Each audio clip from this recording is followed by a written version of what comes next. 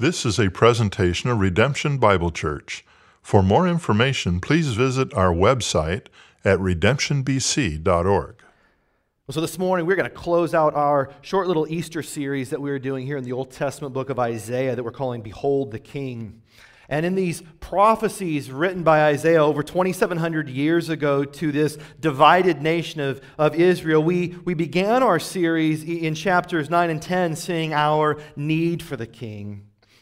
And then on Palm Sunday in chapter 11, we saw God's promise of a king. And then last week on Easter Sunday in chapter 12, we saw how on this day and every day until the day when our promised king returns and he reigns, we gather together as God's people to worship God, to worship this promised king, the King of Kings, the one who Scripture says was and is to come again. And like last week was awesome, wasn't it? Like the room was full. It was we got to see faces that we'd not seen in a long time. We got to hear the sound of kids that we had not heard in a long time. And like, can I say one more time for the parents in the room? I love the sound of your kids here. I love it. And I want to hear more of it, so it's good. It's kind of nice that they're downstairs too. They're running around in the gym. But man, I love it. I really miss them worshiping with us. But bring the kids. They're great. They're not a problem. They're a blessing. Amen? Okay. That was a little tangent. We got a few of those today. I told you it's about reminders, right? But it was also a reminder of what makes this time so special, wasn't it? Being in the presence of God with each other to worship God with each other. And what we found is that our faith was strengthened and our hearts were filled with joy as we drew from the well of salvation, as Isaiah said.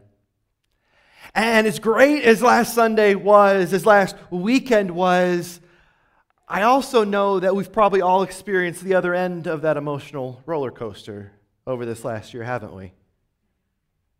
Times when God has felt so distant you couldn't even feel Him. Times when God sounds so silent that you can't even hear Him. And you're left asking sometimes, like, God, where are you? Where are you? Like, are you listening as I pray? Are you listening? Do you see everything that's going on in this world? Do you see? And if you do you even care? Because God, it kind of feels like you're hiding from us. And God, like I thought that you said that this promised king, Jesus, that he was going to return, like that he was going to right every wrong and restore all that's broken. And there's a whole lot wrong and there's a whole lot broken. He's got a lot of work to do. And so maybe if he came right now, he could get a head start on that, God. When's that going to happen? Because to be honest, like I'm not sure how much more I can take and how much longer I can wait. And so we find ourselves crying out, "Come, Lord Jesus."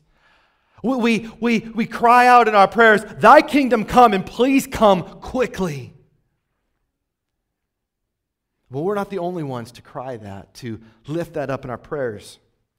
As we come to these final 11 chapters in the book of Isaiah, we see that he's no longer writing to the people of his day, but to a people of a day yet to come. After this kingdom had been destroyed and the people taken away into exile. And they were waiting on God to send this promised king, for this Messiah to arrive and to rescue God's people and to restore God's people. Man, they were growing weary waiting in exile, weren't they? And what's interesting is Isaiah could hear their future cry. He captured their prayer of lament in chapter 63 and 64. And what we see in those two chapters in this prayer is, in verse 15, it says that, "Look down from heaven, God. Look down, and do you see our suffering? Do you see what we are experiencing here in exile? Where are you, God?" They say in verse 18 that your holy people are being held possession. We are being held prisoner. And your holy sanctuary, the temple back in Jerusalem, has been trampled. It has been leveled. And in verse 4 of chapter 64, they declare, though, that no eye has seen a God besides you who acts for those who wait for them. They knew God was powerful. And so they confessed their sins and they asked God in verse 5, "Shall we be saved?" But then they accuse God in verse 7. They say, you've hidden your face from us. You've turned from us, God. And they ask in verse 12, how long will you keep silent, God? How long will you afflict us so terribly? And what they're really asking is, are you still faithful to fulfill the promises that you've made to us? And I think that cry, I think it captures how we've all felt at some point, hasn't it? I know it has for me. It may even capture how you're feeling right now in this very moment. But see, that context of that prayer of lament, I think it's necessary to see what makes God's response in this morning's passage to their cry, this answer to their prayer, such an encouraging and timely reminder for us. A reminder that strengthened the faith of God's people and gave them hope in the midst of exile, in the midst of their waiting. A reminder that I pray does the same for you, for us, as we wait on God, waiting on God to move in your life, in our world. A reminder that I think is going to show us once again God's faithfulness. That He is faithful to fulfill every promise He'd ever made, fulfilling those promises through His promised King, Jesus Christ.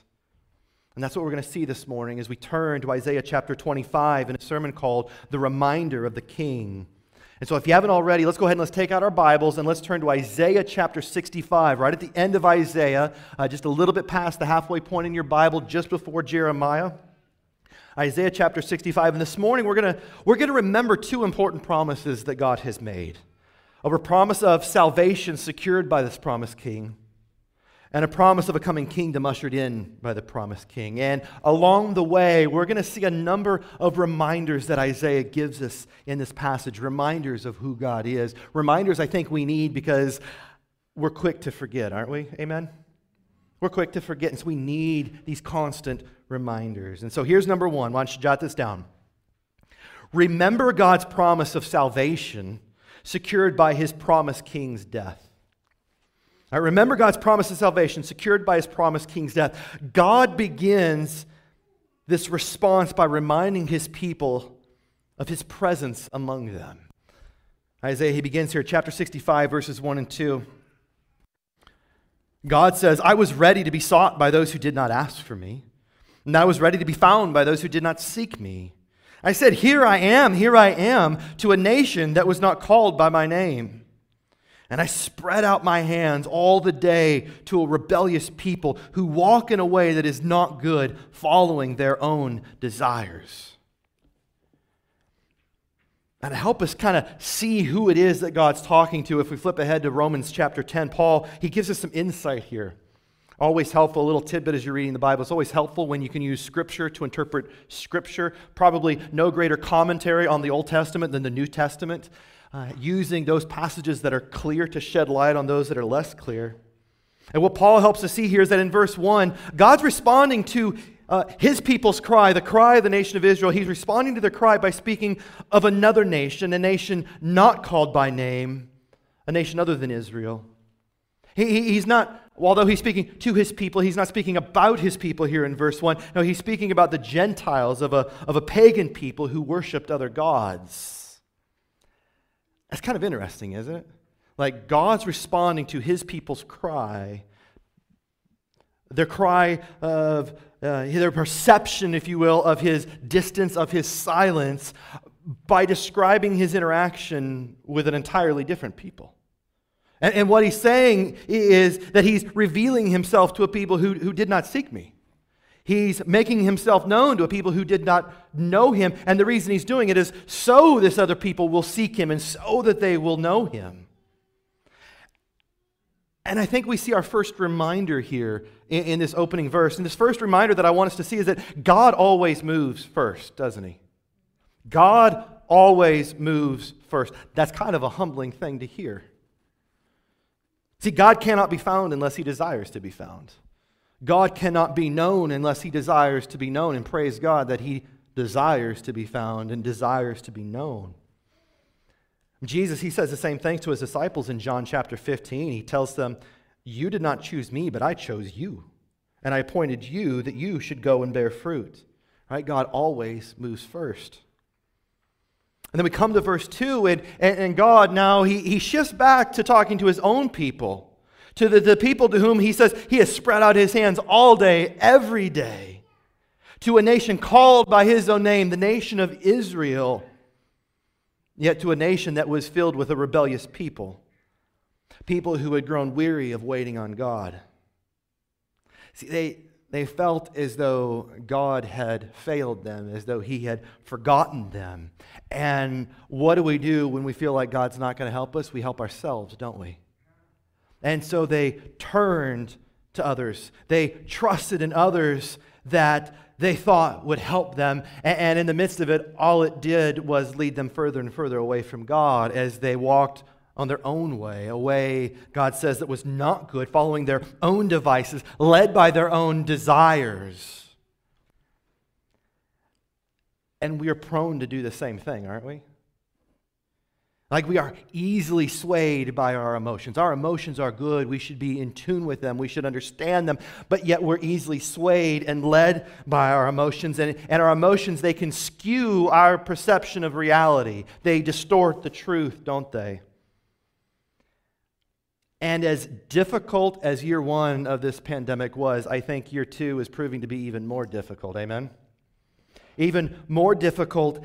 And I think we're being even more led by our emotions in the midst of this. And what we're doing is we're taking these little bits of information that we have, and rather than assuming the best and asking questions to clarify, what I think we find ourselves doing more and more is assuming the worst and making judgments in order to criticize, aren't we? Rather than assuming the best, we're assuming the worst. And we're doing that to each other, but we're also doing that to God in the midst of this. And so what that means for us is that just because God feels distant, just because God sounds silent, doesn't mean that he's not present. It doesn't mean that he's not speaking. And so here we see our second reminder that I want us to see this morning, and it's this. God is always present. We're just not always seeking his presence. God's always present. He is omnipresent. He's everywhere. Just to let you in on a little secret. He's everywhere. We're just not always seeking his presence. Right? God's not gone anywhere. God's not like playing a game of hide and seek with us, right? God's not out. You don't have to yell like Marco and then wait for God to yell back, Polo. No, we're not playing a game, because he'd be coming from everywhere if we actually played that game. God's like the worst hide and seek player I think that ever played the game, if that was the case. He's right here.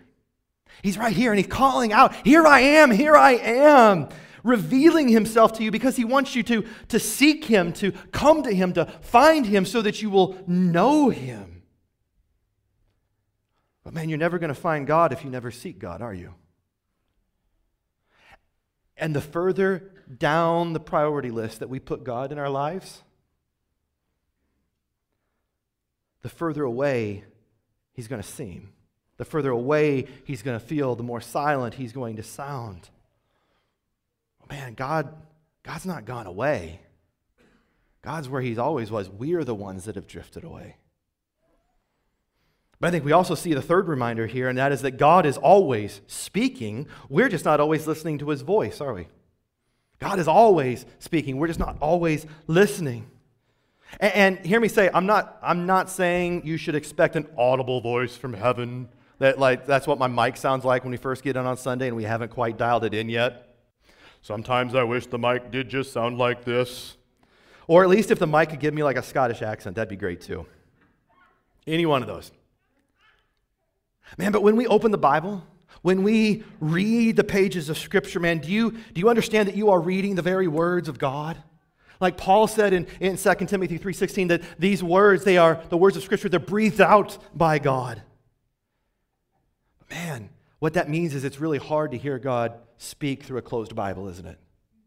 It's hard to hear God speak through a closed Bible that sits on your shelf, that sits in your car.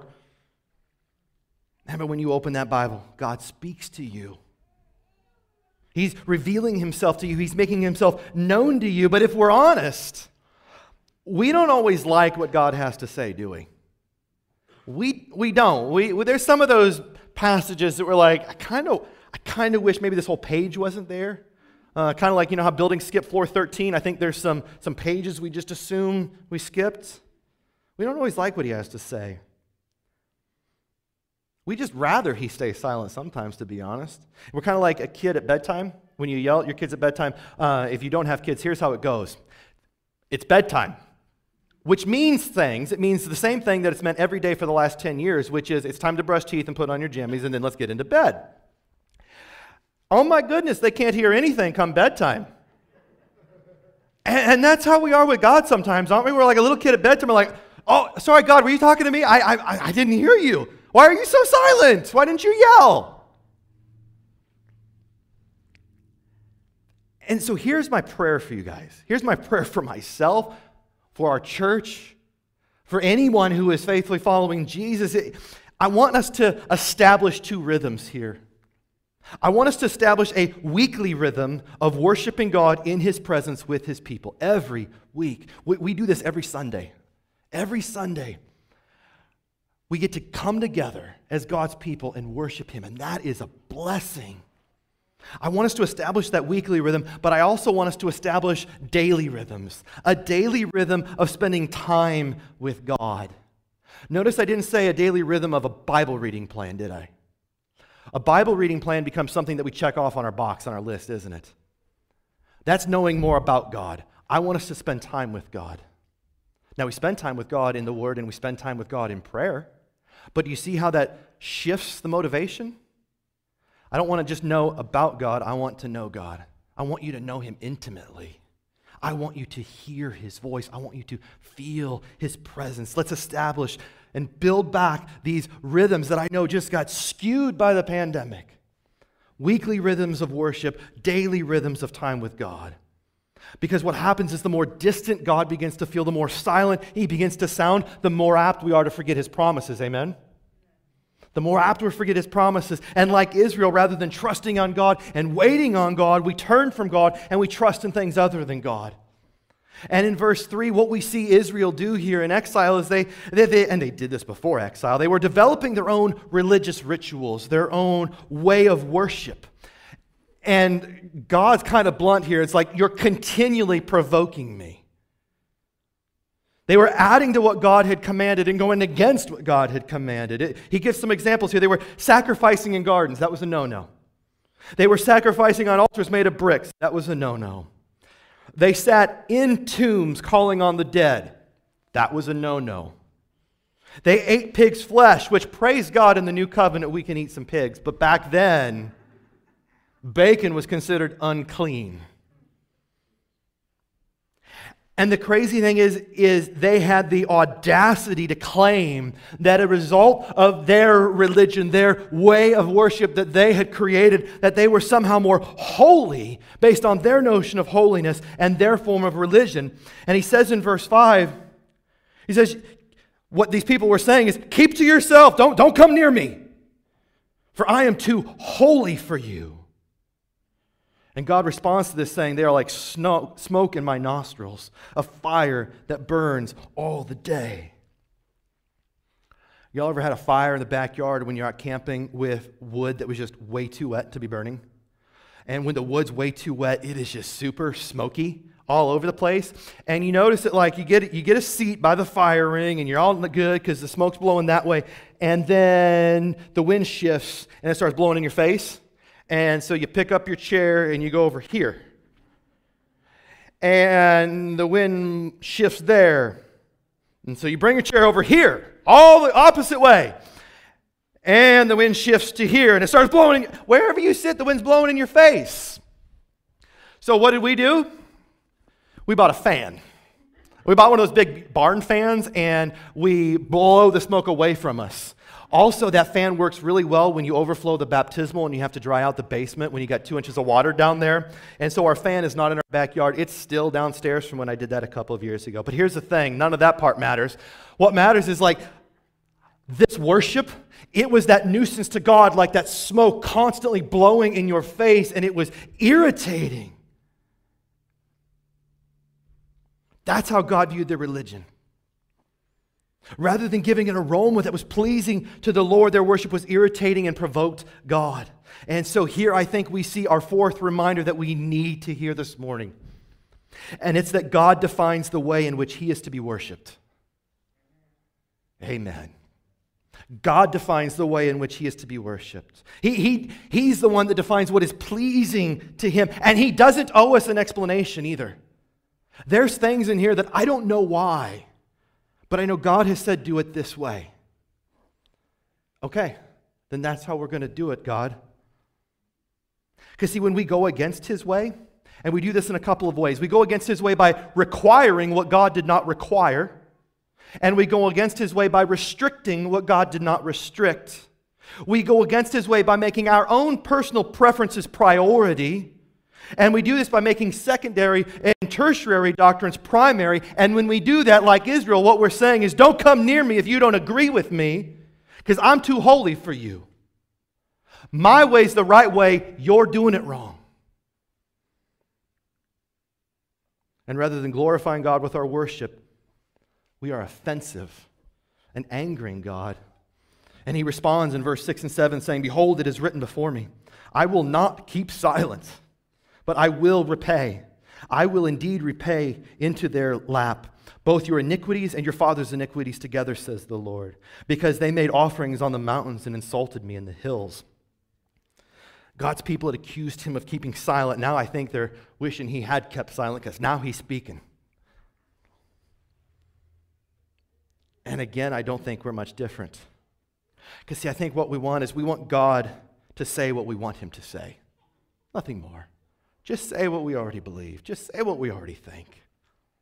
And now God's telling his people that their sin, their disobedience, their idolatry, it would not go unpunished. And he does so, he describes it with this illustration of a vineyard, of grapes. And he says in verse 8, thus says the Lord, as the new wine is found in the cluster, in this cluster of grapes, and they say, do not destroy it, don't destroy the cluster, for there is blessing in it. And so I will do for my servant's sake. What God's saying is here is that he's not going to throw away the whole cluster of grapes. He's not going to burn down and destroy the whole vine because it contains some bad grapes. And not a few bad grapes. There's a lot of bad grapes in this vine. But at the same time, what he's saying is he's not going to allow the bad grapes to spoil the wine. And so at the harvest, he's going to inspect and sort every individual grape. That's how God's going to treat his people at the harvest. And Paul, he says in Romans 9, he says that not all who are descended from Israel belong to Israel. Not all of Abraham's offspring are God's children. All would be judged individually. There would be distinguishing. Some would be delivered and some would be discarded. Nobody would be spared simply because of their birth, simply by association. And the same is true of us today in the church, isn't it? You won't be spared simply because you had really good church attendance. You won't be spared because you memorized a couple of Bible verses and you had some really slick, original religious rituals. That's not what saves us. What saves us is grace by faith in Jesus Christ. Amen? We then do those things as a result of our faith. But we get it backwards, don't we? We think if I do the right things in the right order, in the right way, I'm going to be good with God. And what we see here is, no, that's offensive. God wants you to come to him, to seek him, to find him, to know him, to spend time with him, to worship him. And God expands this illustration, promising to deliver those who seek him and judge those who forsake him. He says in verse 9 and 10, he says, I will bring forth offspring from Jacob and from Judah, from all of my people, possessors of my mountain. My chosen shall possess it, and my servants shall dwell there. Sharon shall become a pasture for flocks, and the valley of Acre a place for herds to lie down for my people who have sought me. Right, the prophet, he paints this picture of restoration, that the exile would not be the end for God's chosen, his servants. And I think here we see our fifth reminder this morning. And it's that those who seek God will dwell in the abundant presence of God. Those who seek God will dwell in the abundant presence of God. Those who sought God in exile, they would return and they would dwell in this land that God had promised Abraham. The lush plains of Sharon along the coast, they would be restored. The dry valley would be transformed into this fertile pasture, he says. And then in verse 11, he says, but you who forsake the Lord who forget my holy mountain, who set a table for fortune and fill cups of mixed wine for destiny. Let's stop there for a second. What he's talking about here is idolatry, isn't he? We turn to and we trust in whomever promises to provide that thing we desire, that thing we are waiting on. And you notice that when we do that, we don't seek their presence, we seek their power. We don't desire who they are, we desire what they can do. And what Israel desired most in the exile was to control their fate, to control their future. And as they grew more tired of waiting on God, they rebelled against God and they turned to the pagan gods. And he mentions two here, Gad, the Syrian god of fortune, and what we believe to be Meni, the Arabian god of destiny. And what's interesting about these so-called lowercase g gods, they needed to be bribed, didn't they? Did you catch that? They needed to be bribed. And so what you had to do in order to get them to get off their seat and act on your behalf was you had to set a table. You threw them a feast, a banquet, and you prepared this glorious meal for the gods to try and appease them. And after they had eaten, the next step was apparently to get them drunk on wine, and then they might act on your behalf.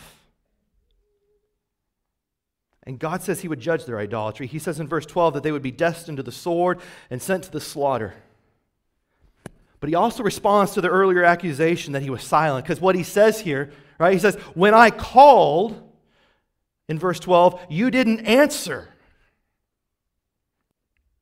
You didn't just let it go to voicemail either. No, you rejected my call. You know, you got the red button and the green button on your iPhone? They didn't wait. They didn't hit the green button. They hit the red button and sent him straight to voicemail. When I called, you didn't answer. And when I spoke, you didn't listen. You were over there on Twitter. And you're like, what? You talking to me, God? No, this is a great thread right here. Can you unroll that one, please? They weren't paying any attention to God when he called. They didn't listen when he spoke. And they did what was evil in my eyes, God says, and they chose what I did not delight in. And man, before we point the finger at the Israelites, I think we ought to look in the mirror, shouldn't we? Because I think we do the same. I think, like Israel, one of the things that we fear the most is the unknown future, isn't it? We worry about what tomorrow will bring. And so what do? We seize control rather than surrendering control.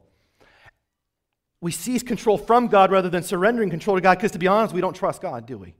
If we trusted God, we'd be able to give it to him, but we don't. And so we turn to anything and we trust in anyone that promised to provide that safety and that security that we desire. And so we pray, thy will be done, up until the point that God's will doesn't align with our will, and then we pray, thine own will be done, don't we?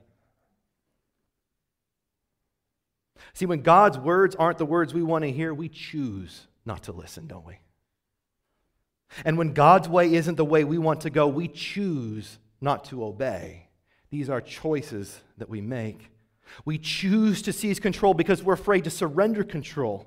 We're afraid to give it all up to God. We're afraid of being let down by God. We're afraid of being hurt by God. And so we create these other gods that we can control. And creation worships creation. And all that does is lead us further away from God. It leads us away from God, and we miss out on feeling his presence. We miss out on hearing his voice. And so, man, before you this morning are two very different paths that lead to two very different destinations. One is according to God's way and God's word, a path and a way of trust and submission to God as his faithful servant that leads to God. And the other is according to your own words and your own way that leads further and further away from God.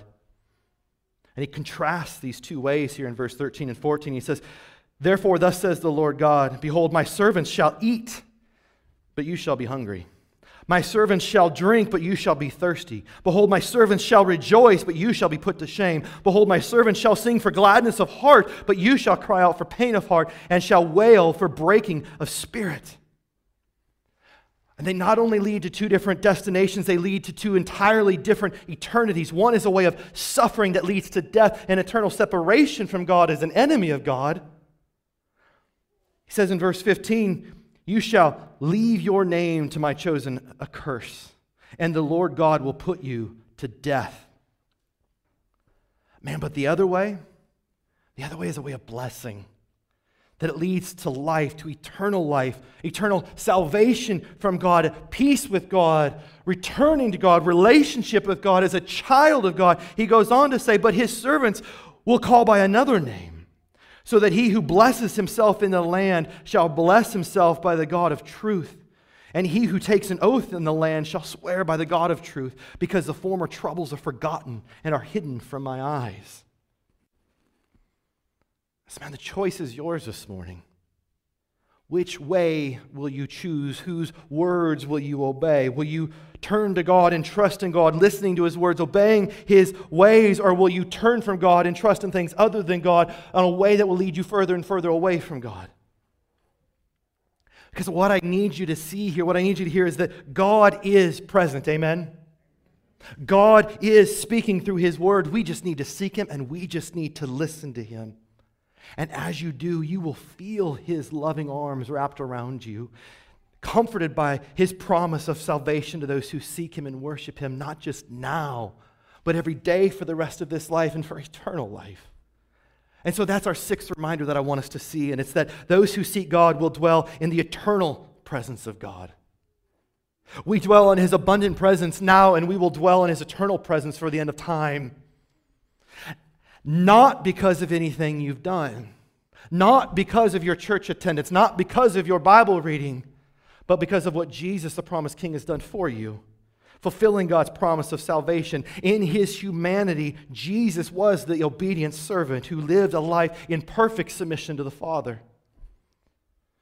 And Jesus, in his humanity, was also the suffering servant who shed his blood and gave his life for you to pay the penalty you owe to God, to die your death so that you could know God, so that you could have relationship with God, be reconciled to God, and have peace with God. We need to remember that promised salvation that God gives us through the death of his promised King. And then number two, what we see in the second half of this passage is this. It's remember God's promised kingdom ushered in by his promised King's return. Right, remember God's promised kingdom ushered in by his promised King's return. Now he points beyond the Messiah's incarnation in his first advent to the return of the promised King in his second. And he describes the blessings that his servants will experience here in verse 17. He says, for behold, I create a new heaven and a new earth. And the former things shall not be remembered or come into mind, but be glad and rejoice forever in that which I create.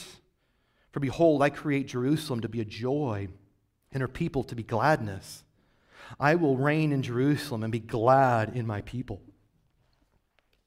He describes God's renewal, not just of heaven and earth, but as representations of all of creation. And God, he's not just giving it a facelift. God's not just giving earth like a little Botox shot, hoping that fixes it. Right? There's no lipstick in the pig here. There's no patching a few holes and sewing up a few scars.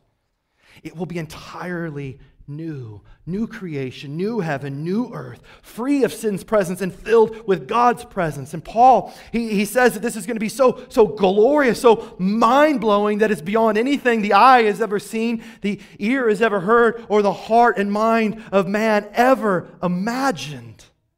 So incredible that the former things won't even be remembered. Now hear me, God's not like a Men in Black agent. Right? He's not going to come up to you once we get into the new creation, pull out that pen and flash that light in you and you're going to forget everything. It's not working like that. No, he says that the kingdom is going to be so glorious that our hearts are filled with joy. Our eyes will be so fixed on God, our minds so focused on God, worshiping God in his presence that with our entire being, that the painful things of this life, the painful things of this world, they won't even come to mind, he says. The physical scars that we work so hard to cover will be healed. And the emotional and spiritual scars that we work so hard to try and forget will be forgotten in this kingdom of peace, this kingdom of safety, this kingdom of security, free from the damaging effects of sin. And what he says is that the story ends the way it began, doesn't it? This story begins in Genesis 1 with creation and with man dwelling in the presence of God in a garden. And the story ends with a recreation and man once again dwelling in the presence of God in His kingdom, in His city. So glorious that God Himself will rejoice and be glad with us, His people. And He goes on to say, no more shall be heard in it the sound of weeping and the cry of distress. No more shall there be in it an infant who lives but a few days, or an old man who does not fill out his days. For the young man shall die 100 years old, and the sinner 100 years old shall be accursed. Now, this is another one of those passages. Please don't take this literally. He's speaking figuratively here. He's not simply saying that in the new heaven and the new earth, when the King returns, that there won't be any miscarriages, no stillbirths, that we'll just live longer lives but still die. No, that's not what he's saying. All right, think about this for a second. If you were asked to describe something you had never seen before, that you had never heard of before, that you had never even imagined, how would you go about describing that to someone? Probably with things that you had seen, things that you had heard, and things that you had imagined, wouldn't you? And that's what he's doing here. He's using images from the life that we know it to paint a picture of the life yet to come.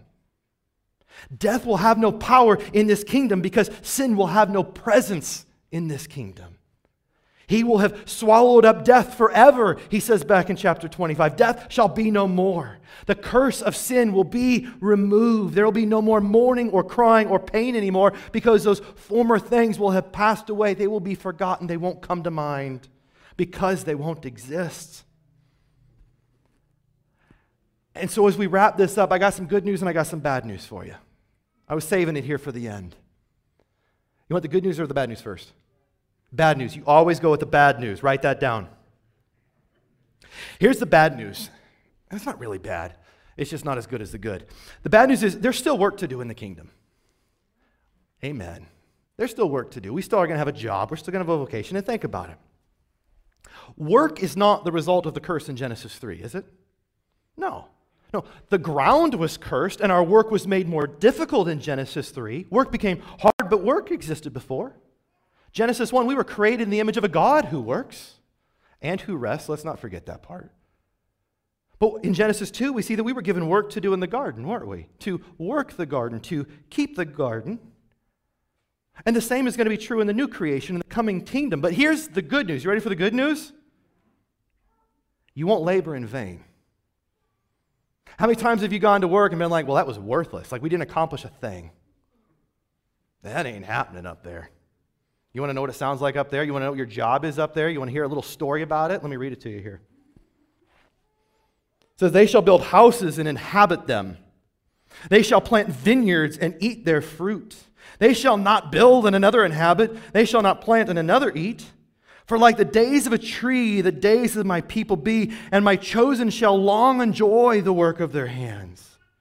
They shall not labor in vain or bear children for calamity, for they shall be the offspring of the blessed of the Lord and their descendants with them.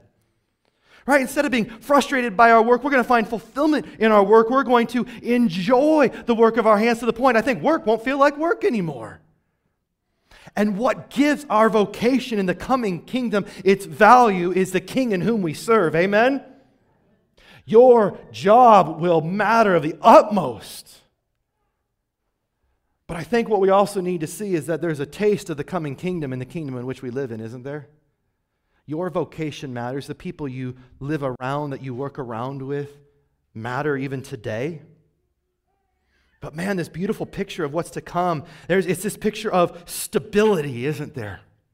We're going to stay in one place. Think about it. We, even as adults, we can be like little kids sometimes, right? We get a little pouty and we want to pick up our toys and we want to leave, don't we? And there's this cycle of about every 3 years we do that. We leave jobs, we leave homes and communities, we leave friends, we leave family, we leave churches. But not here. No, here, we're not going to be crashing on a friend's couch in the new kingdom. We're not going to rent an apartment to see if we want to stay here in the kingdom. No, what it says is that, man, we are going to build a house because we're there to stay. The last address you will ever have in God's eternal kingdom. No more moving boxes, amen? That right there should get your attention. There will be stability. There will be longevity, right? We're not going to plant seasonal crops like you plant corn every year. The corn dies at the end of the year. We're not planting seasonal crops. We're going to plant a vineyard. And what's awesome about a vineyard, other than the grapes, is it takes a while for a vineyard to mature, doesn't it? We're going to be there. We're not going anywhere. Who cares if it takes a millennia for that vineyard to come in to bear fruit? We're going to be there. We ain't going nowhere. There'll be stability, there'll be longevity, and there will be durability like the days of a mitre cedar tree that will not be blown down. Everything in this promised kingdom that the promised king will usher in is different than the world we live in, isn't it? And yet at the same time, we have a taste of it today. But the thing that I think I love the most about this kingdom is this intimacy we will have with God. Look at verse 24. God says, "Before they call, I will answer. While they were yet speaking, I will hear." There will be no separation from God. We are going to know His presence in His voice so intimately that it'll be as if we know the answer to every question we ask because God's answered it before we even asked it. You want to know how we're going to build a house and plant a vineyard? God's already told you before you even asked. That's good news for some of us guys that don't know how to build anything.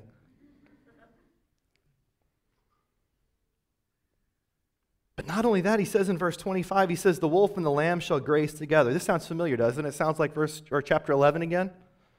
"The wolf and the lamb will graze together. The lion will eat straw like the ox. The dust shall be the serpent's food, and they shall not hurt or destroy in all my holy mountain." Guys, the curse is over. The serpent has lost. That's the best news in all of Scripture right there. Peace will reign. Everything will be transformed. Everything will be restored. And that's the kingdom we long for, isn't it? That's the kingdom we want, that we were made for, to live in that perfect intimacy with God that sin has skewed. And the thing is once you catch a glimpse, just the glimpse of that coming kingdom, once you get just a taste of what is in store for us for eternity, the things of this world will never satisfy in the same way again, will they? C.S. Lewis, in his book, Mere Christianity, in his chapter on hope, he describes it this way. He says, "If I find in myself a desire which no experience in this world can satisfy, the most probable explanation is that I was made for another world, that this world is not our home, that we are citizens of another kingdom." And that's because what I want us to see this morning, what I want us to take away, is that we long for our perfect eternal home because we feel the brokenness of our earthly home, don't we? We long for that perfect eternal home, the coming kingdom of heaven, because we feel the brokenness of our earthly home. And yet, we have been called to live as citizens of that world while we live in this world. Patiently waiting for the King to return, for Him to right all the wrongs, for Him to restore all that is broken. And we will be sustained by the Spirit as we wait, longing for the return of our promised King. So we do cry out in hope, with faith, "Come, Lord Jesus," knowing that God hears. Amen? Longing to live under the reign of our King in His promised kingdom. And so we cry out, "Thy kingdom come, Thy will be done." And until that day, on earth as it is in heaven, give us this day our daily bread, and forgive us our trespasses. And lead us not in temptation, but deliver us from evil. Why? For Thine is the kingdom, and the power, and the glory forever, and ever, and ever. And that is our prayer until the day that Jesus returns. These are the reminders that we need to strengthen our faith and fill our hearts with joy from God's Word until that day comes. That is why this time is so special, as we gather together to remember God's promises, to sing of His glory, and to pray, to lift up our prayers, to lift up our requests to Him. And let's do that now. Let's pray. Dear Heavenly Father, thank You for Your Word. Thank You for this glimpse of what You have in store for us. And Father, on those days when it feels like all is going in the opposite direction, when it feels like our kingdoms are crumbling, when all around us feels corrupted, Father, remind us of your promises. These 6 reminders today, I pray that we would write them down not just on paper, but in our hearts. We would know that here in your word in chapter 65 is this beautiful reminder, this beautiful picture of what it is you have done, what it is you are doing, and what it is that you will do, all a result of who you are. You are a good, good Father. You have given us so much. You have blessed us with so much. And Father, if all you had ever given us was the cross, that would be enough. Father, we thank you for our salvation secured by Christ's death. And Father, we thank you for the promised coming kingdom that will be ushered in by his return. Fill us with your Spirit to wait until that day. We pray all this in the name of Jesus in one loud voice together. Amen. Thanks for listening. For more audio content and information about redemption, please visit our website at redemptionbc.org.